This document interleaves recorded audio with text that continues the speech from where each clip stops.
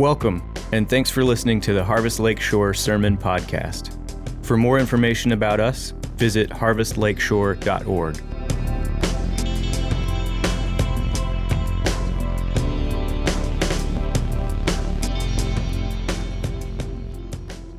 First Peter chapter 3, 3 through 12. Do not let your adorning be external, the braiding of hair and the putting on of gold jewelry or clothing you wear, but let your adorning be the hidden person of the heart, with the imperishable beauty of a gentle and quiet spirit, which in God's sight is very precious. For this is how the holy women who hoped in God used to adorn themselves, by submitting to their own husbands, as Sarah obeyed Abraham, calling him Lord. And you are her children, if you do good and do not fear anything that is frightening. Likewise, husbands, live with your wives in an understanding way, showing honor to the woman as a weaker vessel, since they are heirs with you of the grace of life, so that your prayers may not be hindered. Finally, all of you have unity of mind, sympathy, brotherly love, a tender heart, and a humble mind. Do not repay evil for evil or reviling for reviling, but on the contrary, bless. For to this you were called, that you may obtain a blessing. For whoever desires to love life and see good days, let him keep his tongue from evil and his lips from speaking deceit. Let him turn away from evil and do good. Let him seek peace and pursue it. For the eyes of the Lord are on the righteous, and his ears are open to their prayer. But the face of the Lord is against those who do evil. This is the word of the Lord. You may be seated.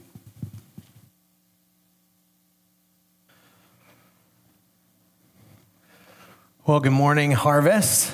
Welcome to those of you who are at home. Just wanted to let you know that this morning during the prayer meeting, we specifically prayed for you. And we prayed for everybody, but we prayed for those who are still worshiping at home.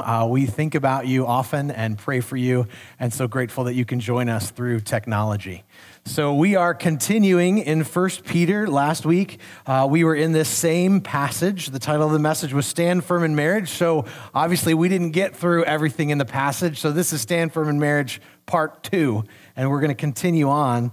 But let's just start with a brief review of what we covered last week. We started with everyone follow the example of Christ. Biblical marriage doesn't look like biblical marriage if you don't start with Jesus. You don't start with a list of rules. You start with Christ. Our focus is to be on Christ because our identity is in Christ, not in our spouse or not in being married.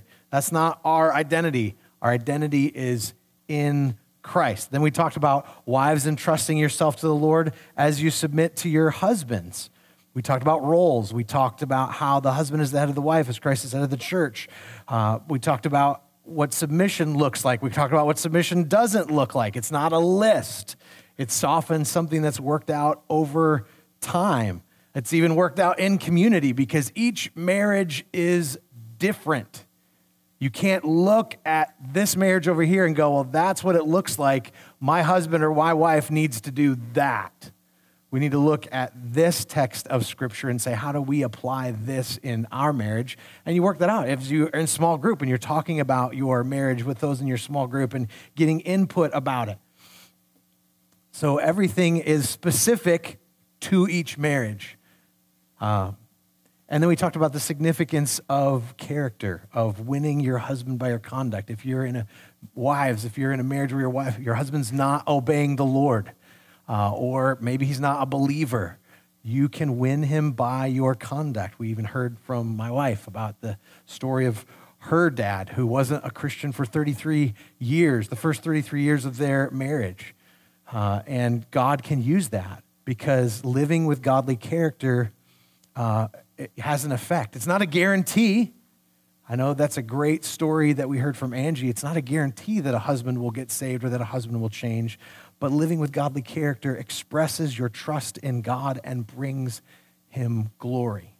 So that's the review from last week. So we're just going to pick up where we left off, still talking about the significance of character. Peter then turns and says, do not focus on external things. He says, focus on the adorning that lasts forever. So as Steve read, do not let your adorning be external, the braiding of hair or the putting on of gold jewelry or the clothing that you wear, but let your adorning be the hidden person of the heart with imperishable beauty, of a gentle and quiet spirit, which in God's sight is very precious. Now, before we talk about those two verses, I want to share something with you. Often, I have heard entire messages and even know of books that are written just off those two verses. I want to make something clear. These verses come in context. And we're going to unpack these verses, and there's broad application certainly for them. But remember, these are in the context of talking about character and talking about marriage. So we don't want to just pull these out and try to bring in things that aren't here, but yet there is broad application. And some of the broad application, we need to understand, what does adorning mean? We use it. It sounds like a fancy word, adorning. I don't know that I use that in my everyday conversation. But this is what it means. It says, any decoration that is added to remove plainness, using especially jewels and precious metals to enhance beauty. That's what adorning means. And in Peter's day, Roman women used to compete with each other by their dress and their hairdos. They were captivated by the latest fashions of the day. Does that sound familiar to anyone? Has that been in the experience that maybe you've had? I even got an email last week. As I was preparing for last week, I got an email from a Christian publisher, and this was the title of the email. Adorn yourself with jewelry that reflects your faith, up to 75% off. Right? At first I'm thinking, I've got something to, and they missed it. This is a reality that ladies, that you face. You have to know. Superficial beauty is external. True beauty is internal. Glamour is something that you can put on and take off. But glamour fades with age. No matter what we do, we can't stop the sagging process, the aging process. We can't. Because of the fall, we can't. But it doesn't matter, because beauty must come from the heart, not the store. Now, Peter, I want to be clear. Peter did not say, don't take a shower. He's not saying, don't ever wear earrings. He doesn't say, don't ever braid your hair, because as he's talking about the word wearing in this passage, the wearing is really referring to like a gaudy display of jewelry, like things that you put on to make sure that others will notice you, so that you will stick out. Hey, look at me. So it's possible to wear jewelry or braid your hair or makeup and honor God. But that's not the focus of this passage. Let's come up with some rules of what should you wear, what should you not wear. I want to just speak to the reality that all women are intimately aware. You're intimately aware of your perceived. I mean perceived because it's the world that you are in and what you feel about yourself. You're aware of your perceived imperfections and plainness. Regardless of what other people say, that's what you're aware of. And Peter is encouraging you to be more aware of the things that are unseen than the things that are seen. 2 Corinthians 4:18, Paul says, as we look not to the things that are seen, but to the things that are unseen, for the things that are seen are transient or temporary, but the things that are unseen are eternal. And there is an item that truly removes imperfections and plainness. You might be on the edge of your seat. You're like, what is this item? The item is the blood of Jesus. The item is the blood of Jesus. And every woman and every man here needs to know that truth. So that as you consider what is it that you're called to do in practice, as you look at the inner person, the imperishable beauty, because it's the hidden person of the heart, you start with the fact that, regardless of any imperfection that you may perceive that you have or any that you're absolutely aware that you do have, that's covered by the blood of Jesus. Even in these natural bodies, they've been corrupted by sin. And one day we are going to have glorified bodies, and that's the one we need to be looking towards, and that's the day we need to be looking towards. So it's a heart issue. And we need to take it through the lens of the gospel and that we've been washed by the blood of Jesus. And there's a focus here to let your adorning be the hidden person of the heart with imperishable beauty of a gentle and quiet spirit. Again, we were talking last week about this is not about a personality trait. I know there's some women that have, kind of stronger personality, and maybe others have a more quiet personality. And you're like, well, I'm that strong personality, so I don't know. What are you just telling me I have to be a different person than I am? No, I think Peter's saying, be like Jesus. Think about how Jesus interacted with others. Think about how they responded to him. Jesus was super approachable. Whether it's the woman at the well, whether it was the man who was born blind, Jesus would have had a gentle and quiet spirit. Certainly he spoke boldly. Certainly he confronted those who were religious leaders. But generally speaking, people were drawn to Christ. So Peter is simply saying, be like Christ. Pursue Christ. Be the aroma of Christ. Don't let the makeup and the jewelry be the thing that defines you. Let Christ be the thing that defines you. And I'll let you work out the details. And don't look at your sister and go, well, she clearly is not letting Jesus shine out of her. No, you know who the ladies are that are letting Jesus shine out of them, because it doesn't matter actually what they're wearing, because they have a glow about them that you can't explain other than by Christ. There's ladies like that in our church. I'm not going to start naming them because I don't want to embarrass any of them, but you know who they are. And then Peter goes on and says, for this is how the holy women who hoped in God used to adorn themselves by submitting to their own husbands. Again, Peter, this is in context. The main point of this passage is not a rubric for what apparel should women have, not what stores you should shop at. The main point of these verses 3-6 is to say, wives, God will watch over you even if your husband is disobedient or if he's not saved. Maybe he's causing difficulties. God will use your pursuit of imperishable beauty to point your husband to Christ. He's going to do that. And then he talks about Sarah. It says, as Sarah obeyed Abraham, calling him Lord. And then you read that and you're like, is that what you're telling me to call my husband? Are you telling me to call him Lord? I just want to give you some context here of Peter, who he's talking about.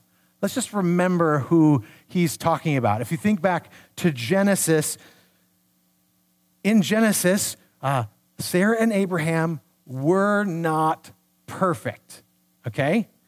Okay, this is what happened to them. In Genesis 12, Abraham called Sarah his sister because he was afraid of Pharaoh, and Pharaoh then takes his wife and puts her in his harem, and eventually he finds out that they're married and he gets upset. Like, Abraham isn't like the stellar guy that the wife wants to look up to for leadership. But then Sarah struggles. And then in verse 16, Sarah, she struggles with trusting the Lord. She gives her servant girl because she can't have children. And then verses 17 and 18, the context in which Sarah calls Abraham Lord is when she's expressing her lack of faith in God. Because this is the statement that she makes in Genesis 18:12. It says, Sarah laughed to herself, saying, after I am worn out, because remember, she was getting older in years. She says, after I'm worn out, my Lord is old, shall I have pleasure? Meaning, shall I have children? Because she was barren until she was 90 years old, and then she had a child at 90 years old. So it was in a time where she was not actually expressing faith. So just remember that. Like, this is not some picture of this wife who doesn't have a brain and she just calls her husband Lord and does whatever. Like, they had struggles in their marriage. I don't know about you, but I haven't really interacted with any marriages that kind of looked like theirs. I think you guys are doing pretty good. But Peter is making a statement, not to demand a terminology. Peter is encouraging wives to have a disposition towards their husbands that displays trusting the risen Lord, a disposition seen through the imperishable beauty of a gentle and quiet spirit. And look at what the text says, which in God's sight is very precious. In God's sight, this action is precious. Precious like a gem, like a jewel. One lady in our church really kind of summed this up well. She said, I've had the privilege of knowing women who follow the Lord and therefore are submissive and supportive of their husbands. They have a grace and a humility about them which entices you to follow their example. They do not speak ill of their husbands or other women. On the contrary, they openly share how the Lord guides them in encouraging and loving their husbands. A notable difference you see in these women and their marriages is that the focus is not on themselves. Rather, these women focus on having a heart of service for their husbands and for others. These women entrust themselves to the Lord.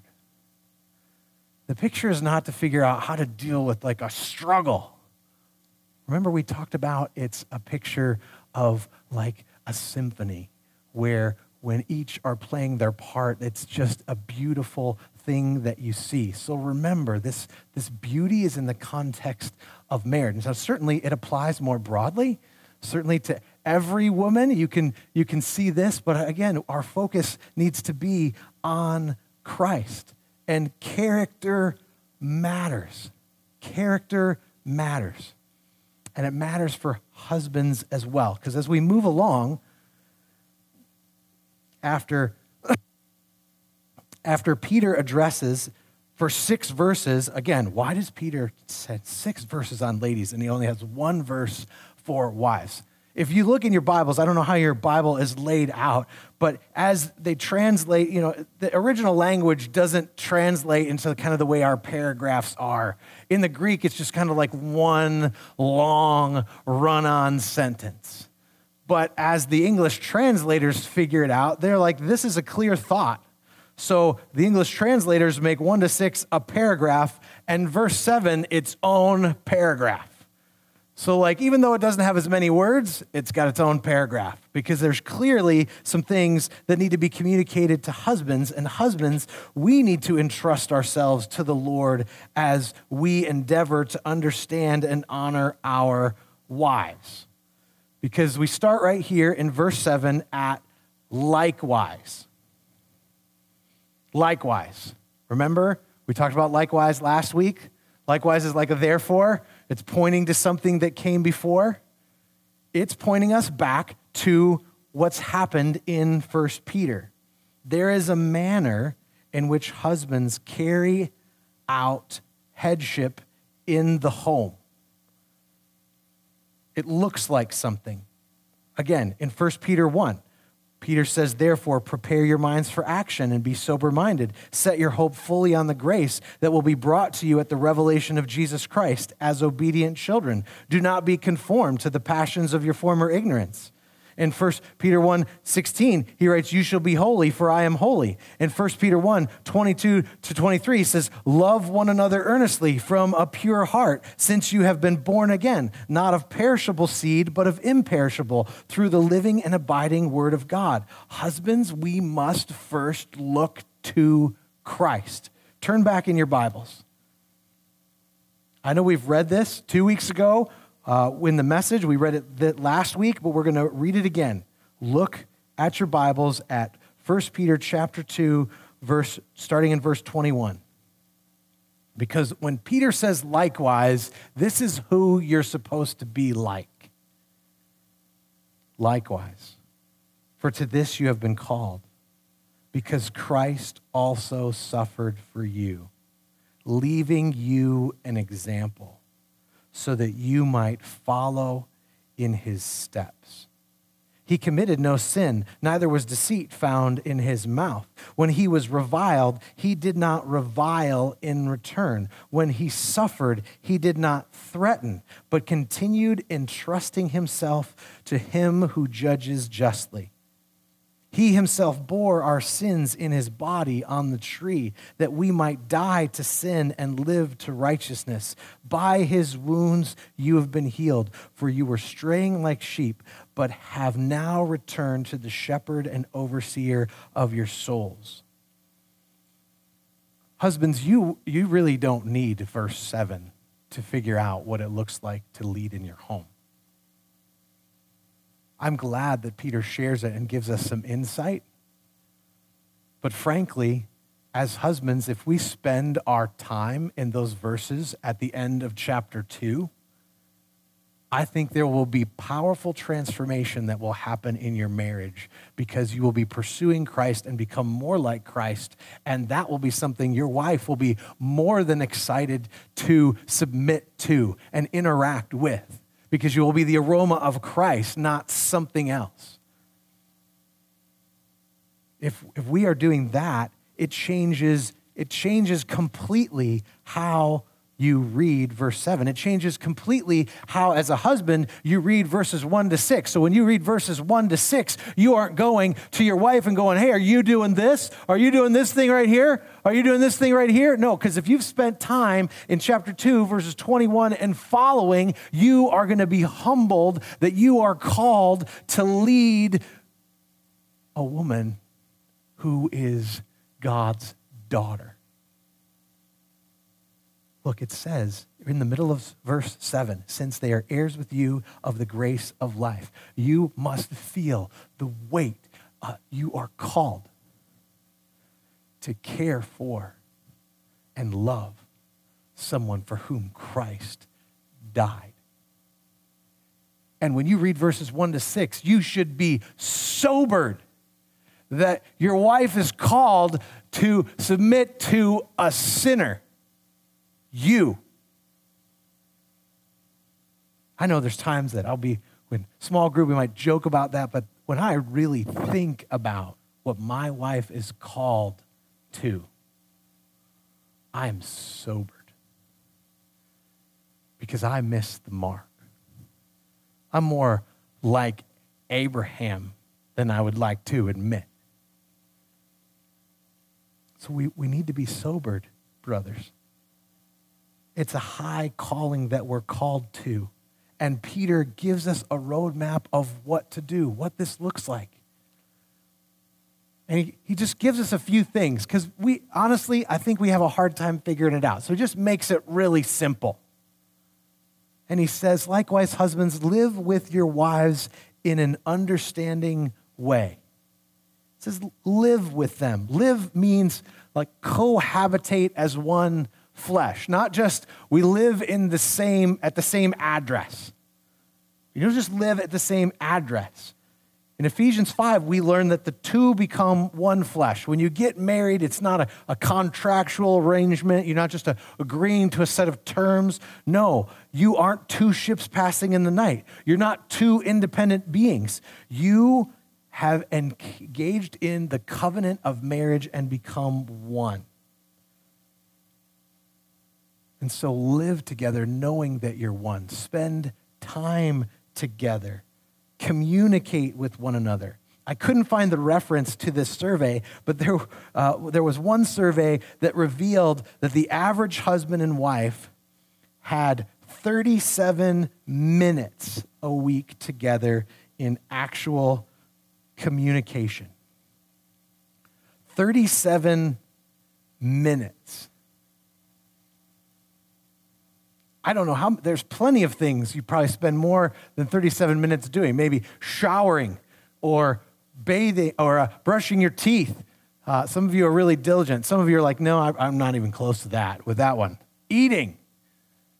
There's plenty of things you easily hit, but a lot of couples, we're just not communicating. And you're not communicating, guys, sometimes because it's hard.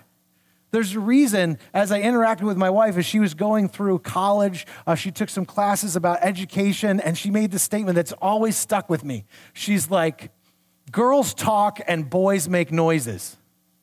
That's what she said. And I was like, ha, ha, ha, ha. But you know, it's true.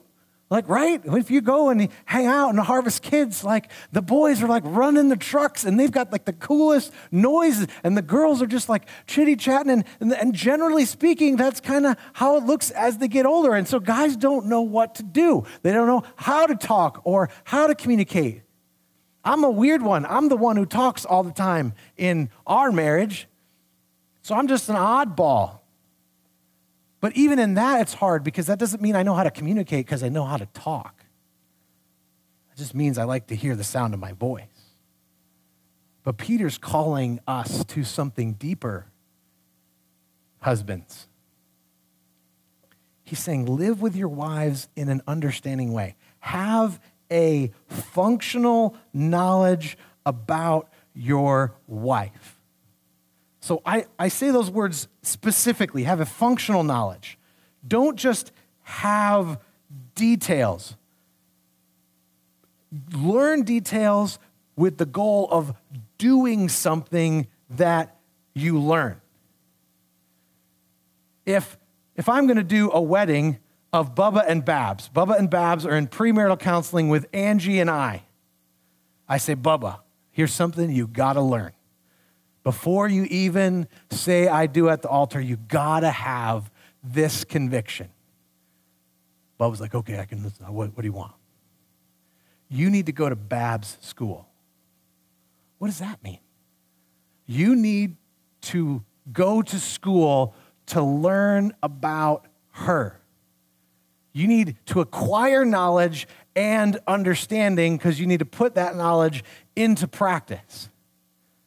It's not just about reading a general book. No, you got one wife and you need to get to know that wife. You don't need to go to school on how all other wives interact about things. You don't even have to go, well, this is how my mom interacted about things. No, you need to learn how your wife deals with things or understands things or has emotions or how she responds or her personality or her interests. You've got to go to Babs school. I have to go to Angie school.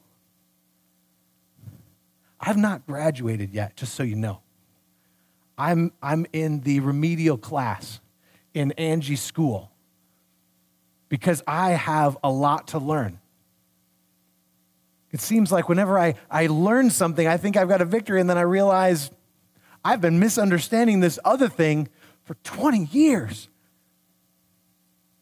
So I need to continue to go to Angie school because one commentator shared this. He said, ignorance is dangerous in any area of life, but it is especially dangerous in a marriage. A Christian husband needs to know his wife's moods, her feelings, her needs, her fears, and hopes. He needs to listen with his heart and share meaningful communication with her. Now, some of you men are like, you lost me at moods. I don't even know what the other words are that you just said in that quote. I don't know how to do this. Guys, you can't do it without Christ. You can't.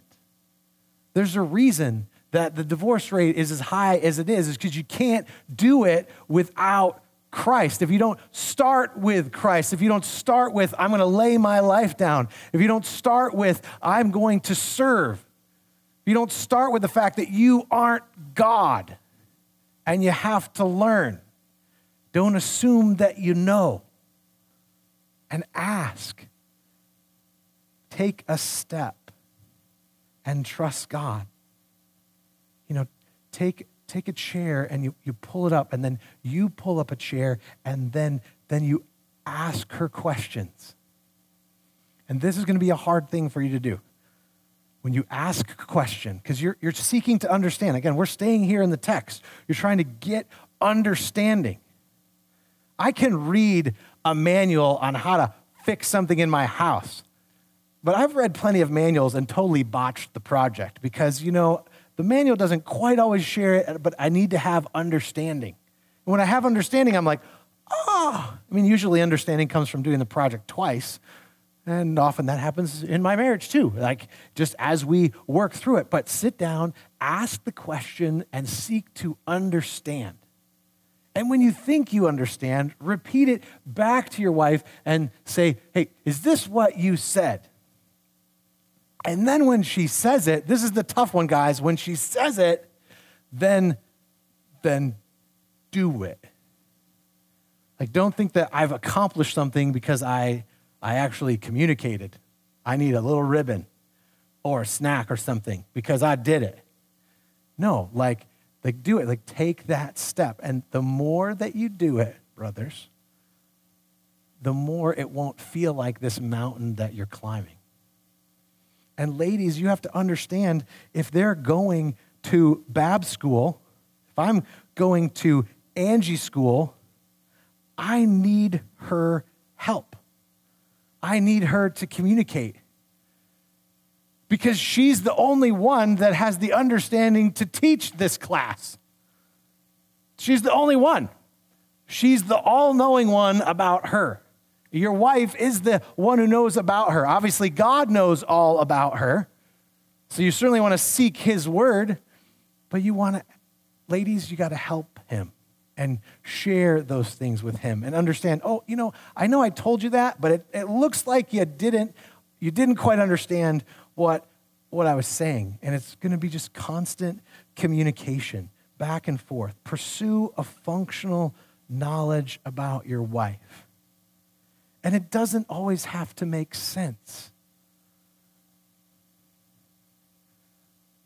It doesn't always have to make sense. The things that she likes sometimes won't ever make sense to you.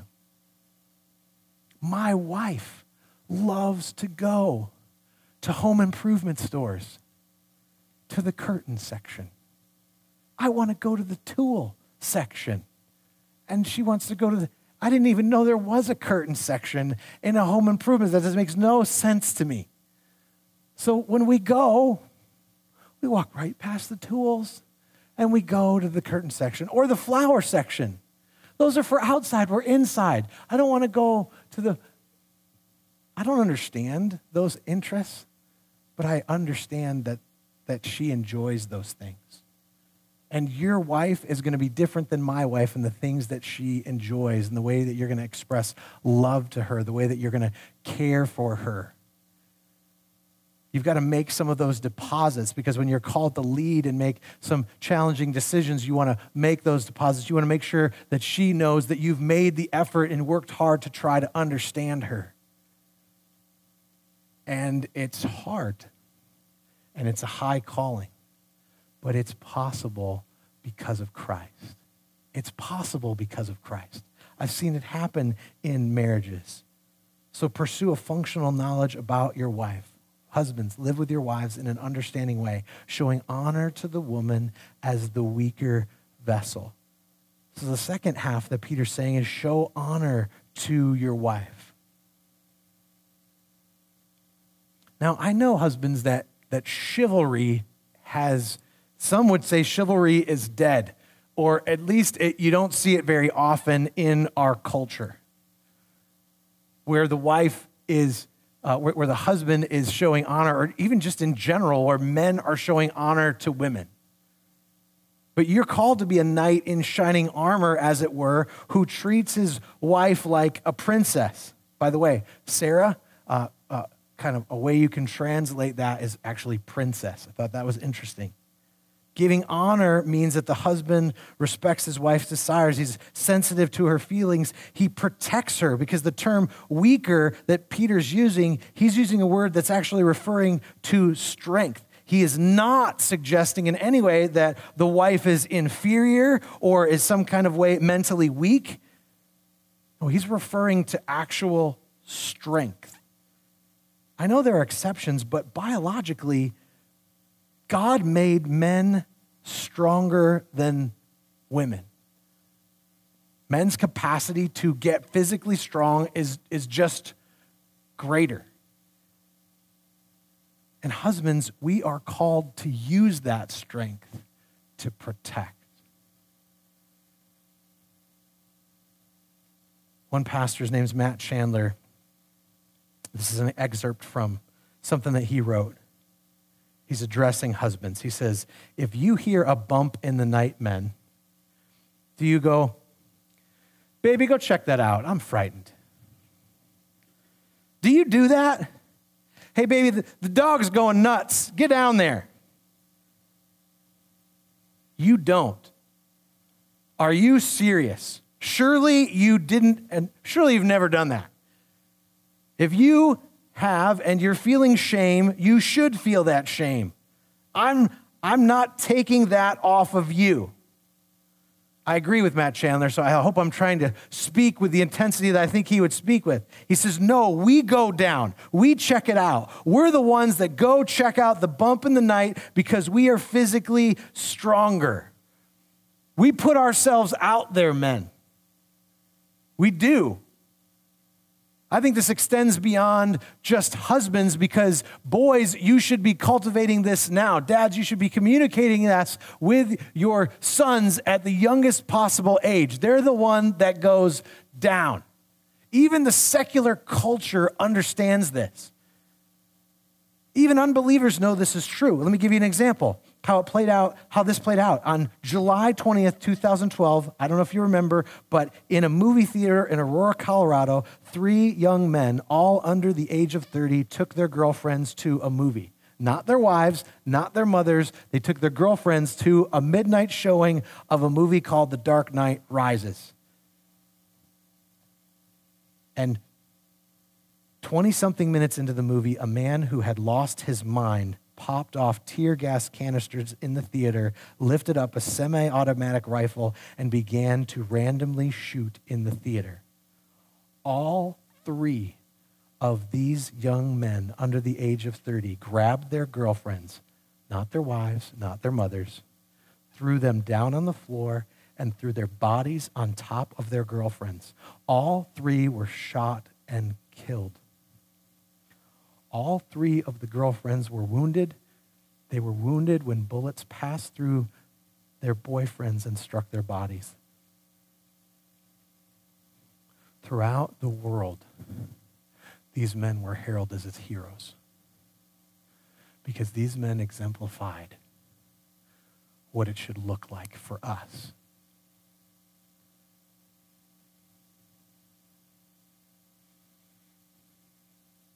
Adam blamed his wife for the sin that happened.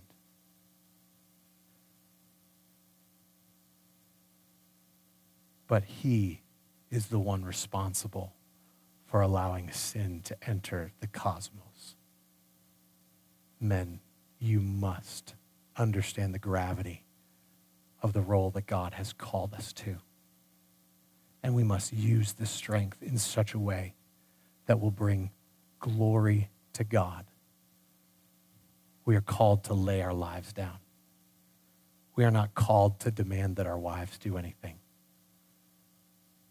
We are called to point them to Jesus first by showing them what Jesus did, and he's the one who paid the ultimate sacrifice by laying his life down so that we could have a relationship with God. And if you have never trusted in the Lord Jesus, I exhort you to trust in him today. Men, our lives should increasingly look like this. And if it doesn't, the first place we need to go is we need to repent and we need to trust in the Lord Jesus. So when Peter says, likewise, husbands, live with your wives in an understanding way, showing honor to the woman as the weaker vessel, since they are heirs with you of the grace of life.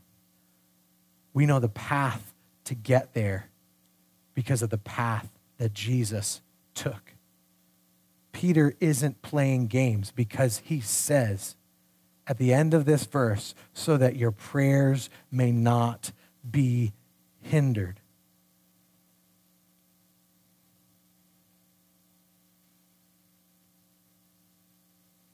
That phrase is so helpful to me because it hangs over my head every time I sin against my wife. I can't wrestle it out. I can try to run beyond it, but there's an awareness. I want to go cry out to God, and he's not going to listen to me if I am willfully choosing to sin by not laying my life down, by not seeking to live with my wife in an understanding way. And we should feel the weight of that, men. But we should know that we have the ability to grow in this area because of Christ. Jesus made a way for us. Jesus hung on the cross for us. Jesus died for all the times that we failed in our marriages. Jesus died for all the times that we didn't take on that role to lay our lives down. But we don't have to continue to be that man. We can be the new man that he recreated us to be. So what will that look like in your marriages? The same conversation is the same as what does submission look like for wives? It's going to look a little bit different in every marriage. It's not about a personality trait. It's about a disposition before the Lord. The guys go down. The girl goes free. The guy is the one that goes down, whether he's 3 years old or 30 years old. Maybe you've read the article recently. There was a young boy whose sister was going to be attacked, I think, by a dog, and he put himself in the way and got, I forget how many stitches. Because even in a young man, he understood this truth.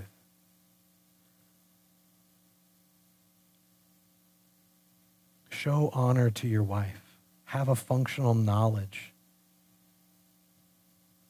If you feel woefully deficient, join the club and start today.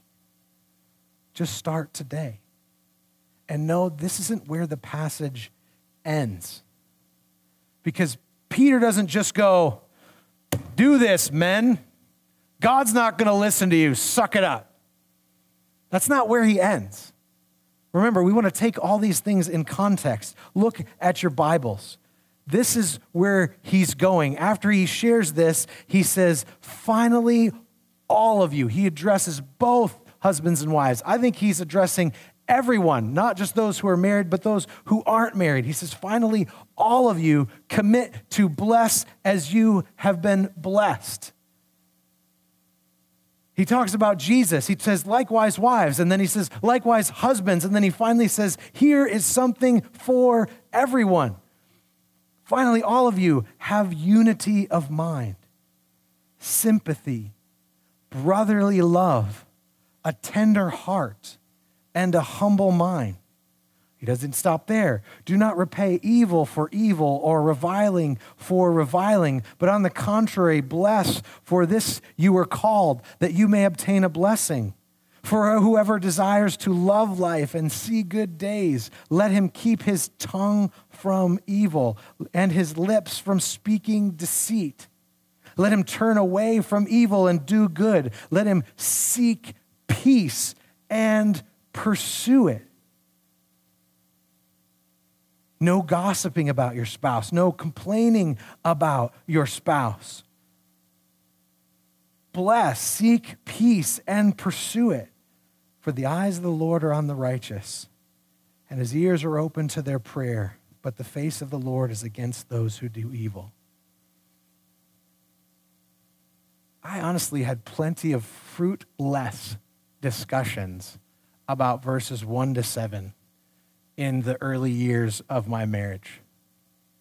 And why was that?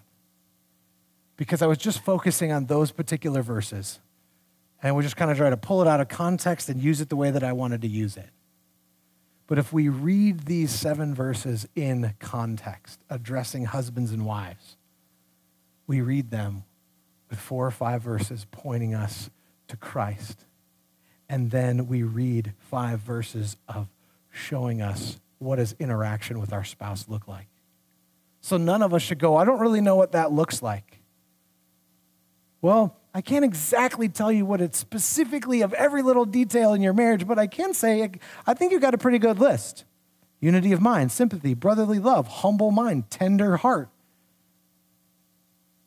Not repaying evil for evil.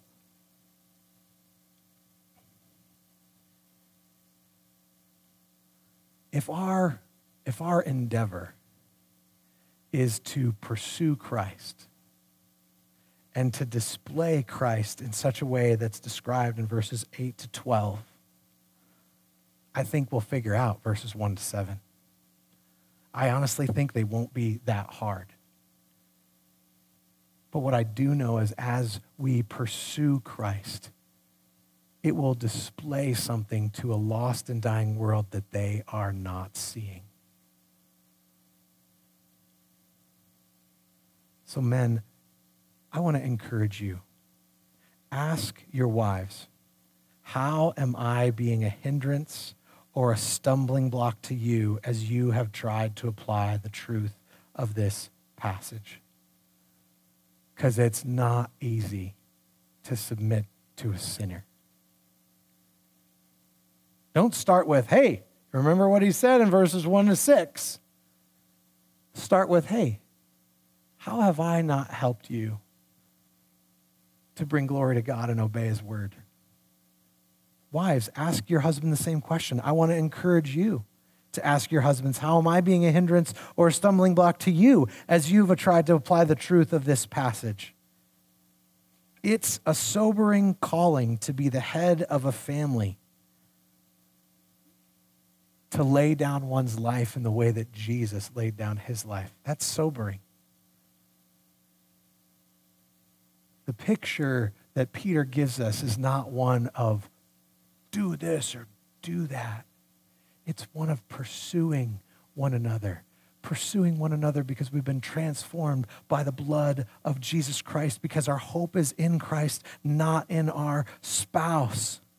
The couples that I know that exemplify this passage, this is the one thing that differentiates them. It's not that they came up with the list of how to apply it. It's that they have taken the time to be in their prayer closet before God, to pursue Christ, to know him and to make him known. And it has transformed them, wives and husbands.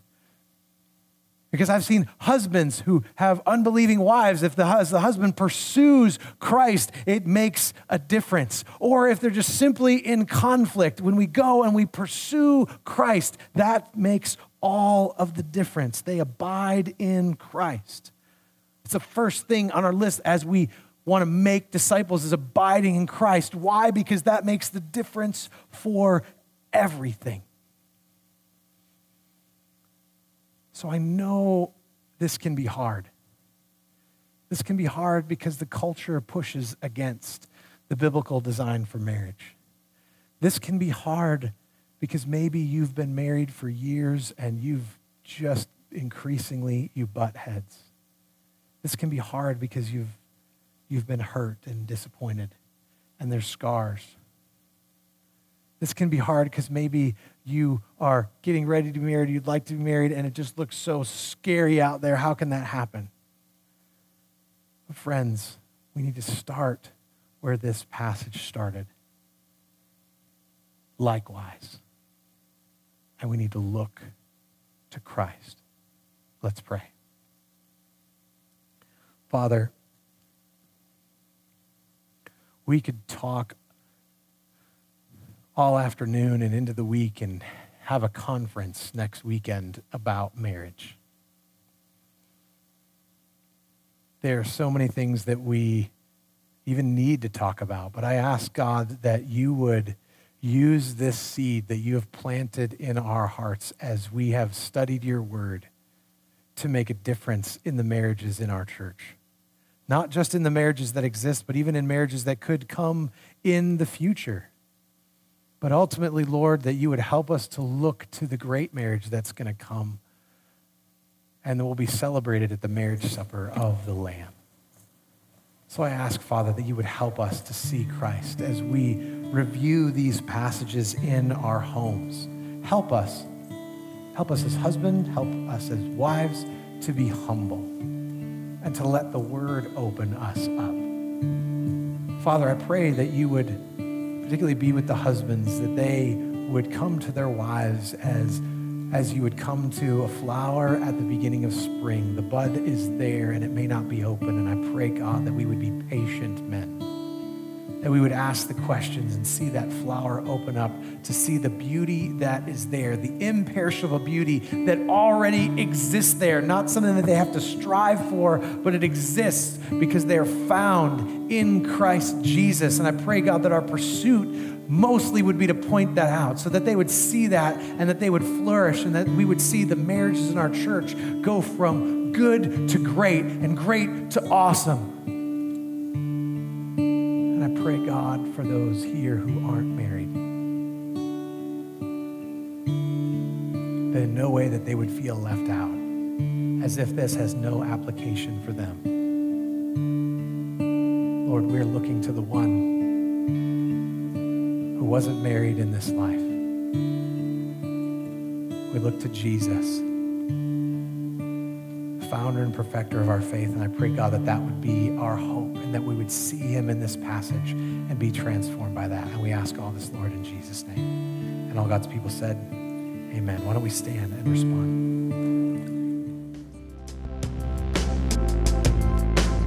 Thank you for listening to the Harvest Lakeshore Sermon Podcast. Harvest Lakeshore exists to glorify God through the fulfillment of the Great Commission. For more information about us, visit harvestlakeshore.org.